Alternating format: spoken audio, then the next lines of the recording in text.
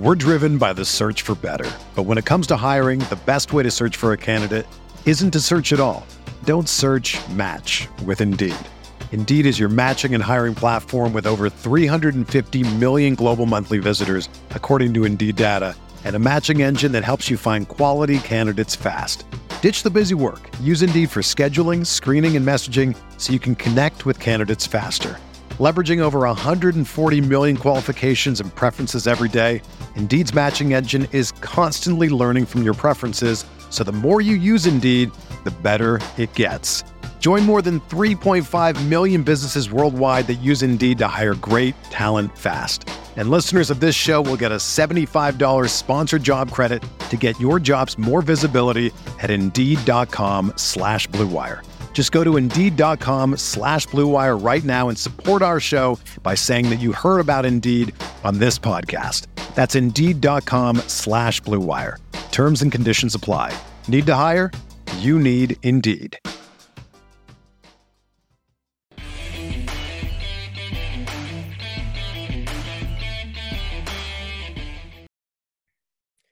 Hello, everyone, and welcome back to another episode of Chargers Analytics with Arjun.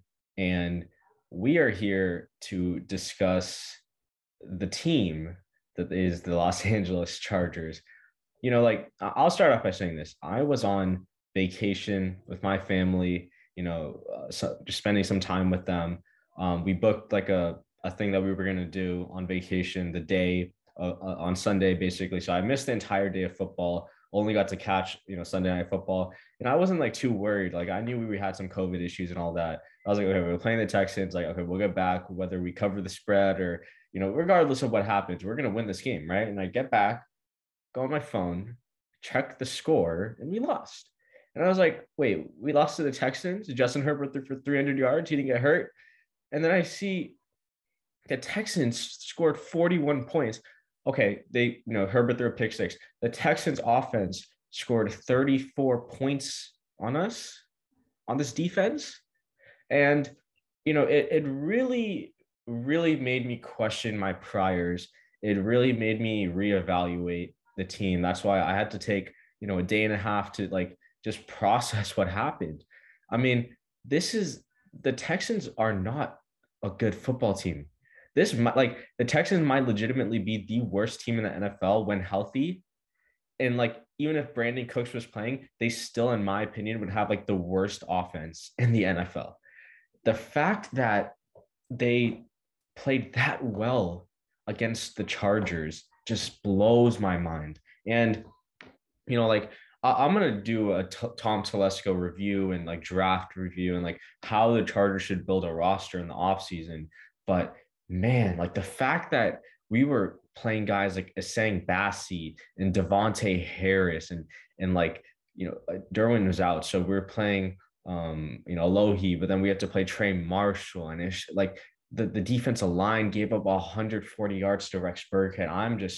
I'm so confused on what happened and how it was allowed to happen. So basically, what needs to happen for the Chargers to make the playoffs, if you guys don't know already, they have to win out. If they don't win out, they're obviously not going to make the playoffs. 10-7 is borderline not making the playoffs, right? We should have been going 11-6 and be a shoo-in for the wild card spot. But instead, we blow it. The team decides not to get vaccinated. We have 3 guys, as I'm recording this, that we know aren't vaccinated. Mike Williams, Chris Harris, and Nasir Adderley, that went on the COVID list. They could still play, but the fact that, they don't, they're not vaccinated, regardless of what their opinions are, it really does hurt the team, because now, we're in a really important divisional game with huge, huge playoff implications against a team that kind of blew us out the first time we played them. So let's just let me just go through some of the things for the Texans. I mean, they average 0.109 EPA per rush. To put it in perspective, averaging a 0.1 EPA per pass is pretty solid. So the fact that the Texans averaged a 0.1 EPA per rush over the course of an entire football game is baffling to me. Okay. I understand we were missing Justin Jones and all that, but that is no excuse. I mean, like I said, this Texans offense was missing Brandon Cooks and 3 offensive line starters. They had 5 rushes for over 10 plus yards. 5. They forced 5 missed tackles on rush plays. They forced 9 missed tackles overall. Like I'm just like, how did this happen to this defense? And like I said, I am someone who accepts my wrongs. I accept when I was wrong in the past, before the season, when I said Brandon Staley would have a good defense, regardless of the players. He knows how to adjust his scheme. His scheme works. And here's where I went wrong. I still believe the scheme works. The scheme in itself, the way it's built, the conceptual idea and the mastery behind it, it's all directed in the right way. He wants to limit explosive passes and force you to run the ball. Where I was wrong was that this team is built for that scheme, which it isn't. And even when the starters are healthy, this team is not good defensively. That doesn't mean Brandon Staley is a bad coach. Let's not get that wrong. Brandon Staley is a great head coach. He should be the coach for the Chargers for a while, because he gives the Chargers a chance to win in the margins that other coaches don't, which is going for it on 4th down, being aggressive, throwing the ball in early downs. Like if we look at the Bengals, like the Bengals have a really solid roster that's kind of held back by Zach Taylor, because they don't throw the ball on early downs a lot. I don't know why. Maybe it's because they want to protect Joe Burrow, have him taking less sacks, less dropbacks and all that. Brandon Staley gives the Chargers a great chance to win by his game management and his aggressive mentality.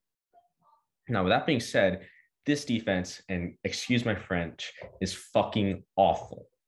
This defense is terrible. Like the fact that, like I said, the Texans dropping 30 plus on this defense, I don't care who was out for us, is just unexcusable. It really is. Davis Mills had 5 explosive passes of 15 plus yards. 5. And we forced 3 total pressures. So if Joey Bosa and Justin Jones are out, and we're going against a team with 3 backup offensive linemen, and we only get 3 pressures, we have issues, my friends. We have major, major issues. And let's not get it twisted. Let's not get this twisted. The Chargers did not lose this game because of their offense. I don't know who said, or if anyone's been saying, because I've kind of stayed off Twitter since that game for a little bit. I don't know if anyone's saying that the Chargers offense lost in that game. The Chargers offense scored 29 points. They scored on every single drive besides, the drives that had turnovers, which was 3 of them. They just weren't good on 3rd downs, which forced them to kick 3 field goals. The Chargers had a 64.3 success rate. 64.3. This means on a per down basis, the Chargers were successful in getting a play that is considered a success. So what that means is on 1st and 10, they got at least 4 yards. On 2nd and 10, they got at least 3 yards, or they got at least to like 2nd and 3, or on 1st down, they got at least 4 yards because it's first and 10. On 2nd down, they got at least half the distance to the 1st down marker. So if it was like 2nd and 8, they made it at least 3rd and 4 or better. For 2nd and 18, they made it 3rd and 9 and better. That's a 2nd down success. A 3rd down success is converting a 1st down, same thing as 4th down. So that is 64.3 success rate on offense. Unfortunately, this trash ass defense without Bosa, Derwin, Michael Davis allowed the Texans to just dominate. And that's what lost them the game. Not this offense, not Joe Lombardi. It was the defense. And what I'm so scared and like what I just don't understand, the Chargers have one of the best offenses in the league. We can all agree. Justin Herbert's a top 5 quarterback. All right, he's a great quarterback. The problem is the Chargers, my friends, have become the new Chiefs. The Chiefs from weeks 1 through 6 are what the Chargers are now from weeks 10 to 16. What that means is the Chargers, as you saw in the graph before, if you want to rewind and go look at that, the Chargers were 2nd in the amount of 1st downs converted on a new series. But now the Chargers they're 2nd on offense in converting 1st downs. They're 2nd to last in allowing 1st downs to happen on a new series on defense. Right? So this defense is not good. It's awful. In fact, not only are they last or 2nd to last, they're kind of tied with the Jets and the Falcons. The Jets and the Falcons. Let me get that straight. We have a defense with Joey Bosa, Derwin James, Michael Davis, Asante Samuel, Justin Jones, Kaiser White. And we're tied in a defensive statistic that kind of measures their efficiency. We're tied with the Falcons and the Jets for last. And like I said, I was wrong about Staley. I don't I don't think I'm wrong about his scheme. I was wrong in the way that I thought he would use the scheme to bring out the best in his players, because right now it's just not working. And I really don't know what it is. And the last thing I'm gonna do, by the way, go follow my guys, Timo Risque PFF_moo on Twitter, and PF or at Kevin Cole PFF, who I use some of their numbers for. If we look at the playoff picture and like what we kind of want to happen, I can't, this is kind of small for people seeing it on YouTube, but basically, if we have a 41% chance to increase our playoff probability if we win this game against the Broncos. What else do we need to happen? Well, as on top of us winning out, we need the Dolphins and the Ravens to lose. Luckily, they both have pretty tough matchups, right? The Ravens play the Rams. So if the Rams win, our playoff probability increases by 17%. If the Titans win, our playoff probability also increases by 17%. We also need the Colts to win because that increases our probability by 8%. So basically, here's our guide to, who do we want to root for on top of the Chargers on this Sunday. We need the Colts to beat the Raiders. I hope Carson Wentz comes back. Even then, I still think Jonathan Taylor runs all over them. We need the Titans to beat the Dolphins, which, look, the Miami Dolphins are a Mickey Mouse team. They have not beaten anyone outside of the Ravens. And the fact that they've gone from 1-7 to 8-7, props to them for pulling off 7 straight victories, but it hasn't been against anyone impressive. And then we need the Rams to beat the Ravens. The Rams offense has not been playing like really, really well. They've been hit by COVID, but the Ravens have been decimated by injuries. I don't see anyone on that defense covering Cooper Kupp and Odell Beckham and Van Jefferson. I'm hoping, things fall our way because we really need it after how we screwed up against the Texans. So now let's get into some stuff about the Broncos. Let's start with this. So as you can see here on the screen, we're looking at the Chargers offensive EPA per play progression throughout the course of the season. Remember, EPA stands for expected points added, and it is one of the best ways to measure offensive efficiency. Ignore the labels here. I don't know why I got messed up. But basically, we're looking at how the Chargers offense has performed over the course of the year, right? It's had its best games versus the Chiefs, the Browns, the Eagles, the Steelers, and the Giants. And like I said, this past weekend against the Texans, they were right above the 75th percentile in terms of how good they were on a per play basis using EPA. And we're not here to talk about the Texans anymore. If we look at the Broncos forced the Chargers to have below a 25 percentile offensive game, right? So, Vic Fangio has done wonders against the Chargers, whether it was Phillip Rivers or Justin Herbert. He's been able to slow them down. Realistically, if our offense doesn't score more than 27 points, we don't win this game. In fact, 7 out of our 8 wins have come when our offense has scored more than 27 points because our defense just can't stop a nosebleed. Because if we go to this next graph that I'll show on my screen, if you're watching on YouTube, you'll see that this Chargers defense has not, there we go. Hold on, it's not showing up on my screen. If we look here, you'll see that this Chargers offense has tumbled off a cliff. And let's not get it twisted. This Bengals game is inflated. I can't EPA. That's one of the, things about EPA. You can't really you can weight it differently, but I kind of just wanted to use the raw EPA per play great metric. This Bengals score, which is right above negative 0.3, right in that negative 0.35-ish area.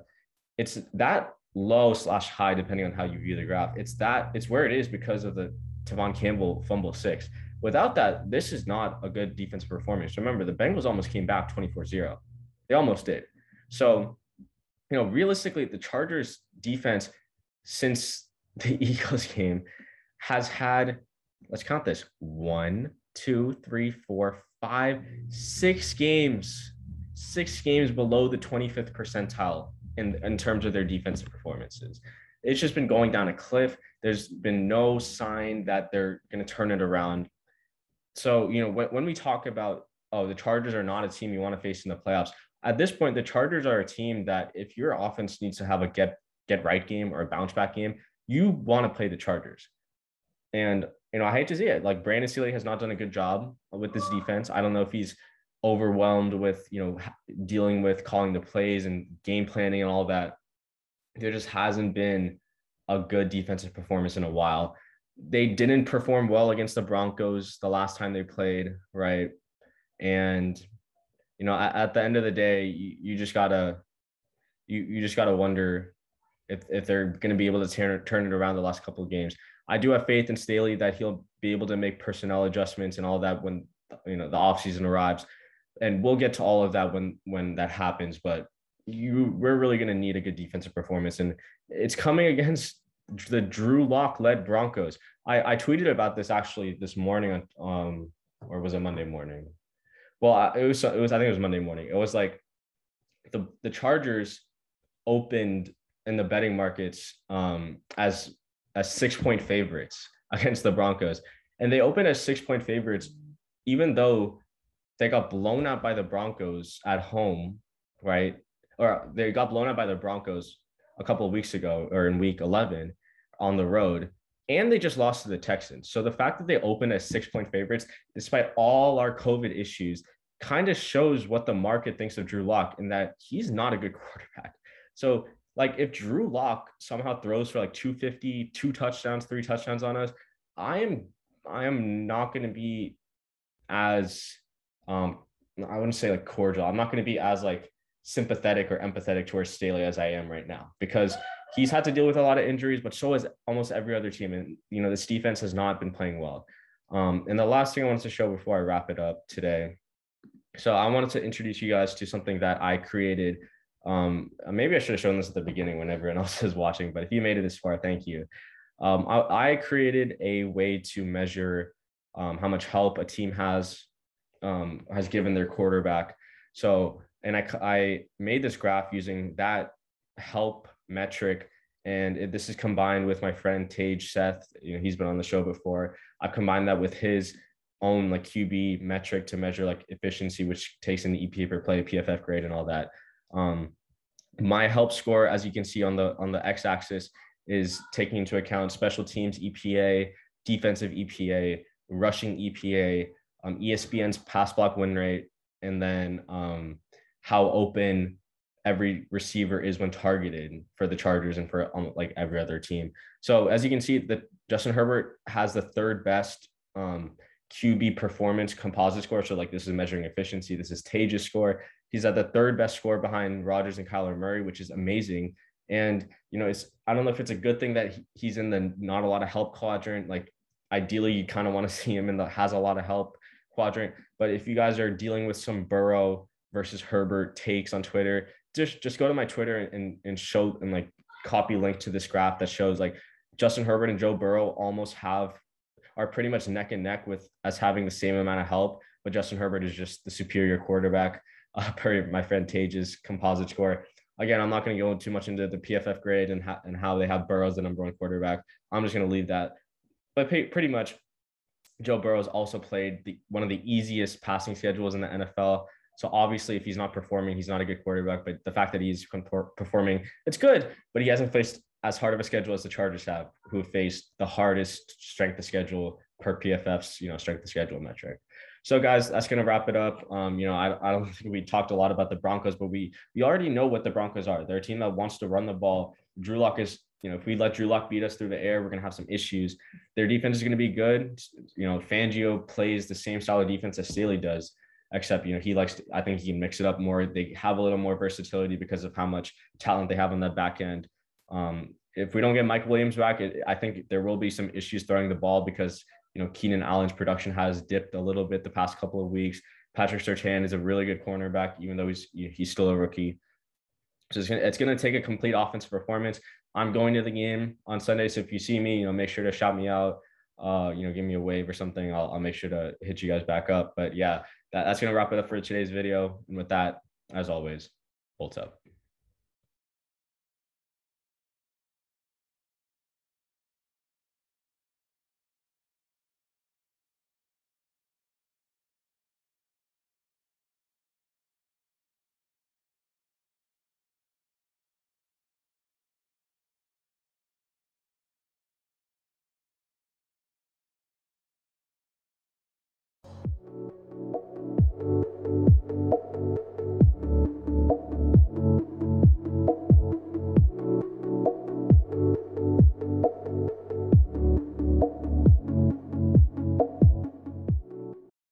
This is the story of the one. As a maintenance engineer, he hears things differently. To the untrained ear, everything on his shop floor might sound fine, but he can hear gears grinding or a belt slipping. So he steps in to fix the problem at hand before it gets out of hand. And he knows Grainger's got the right product he needs to get the job done, which is music to his ears.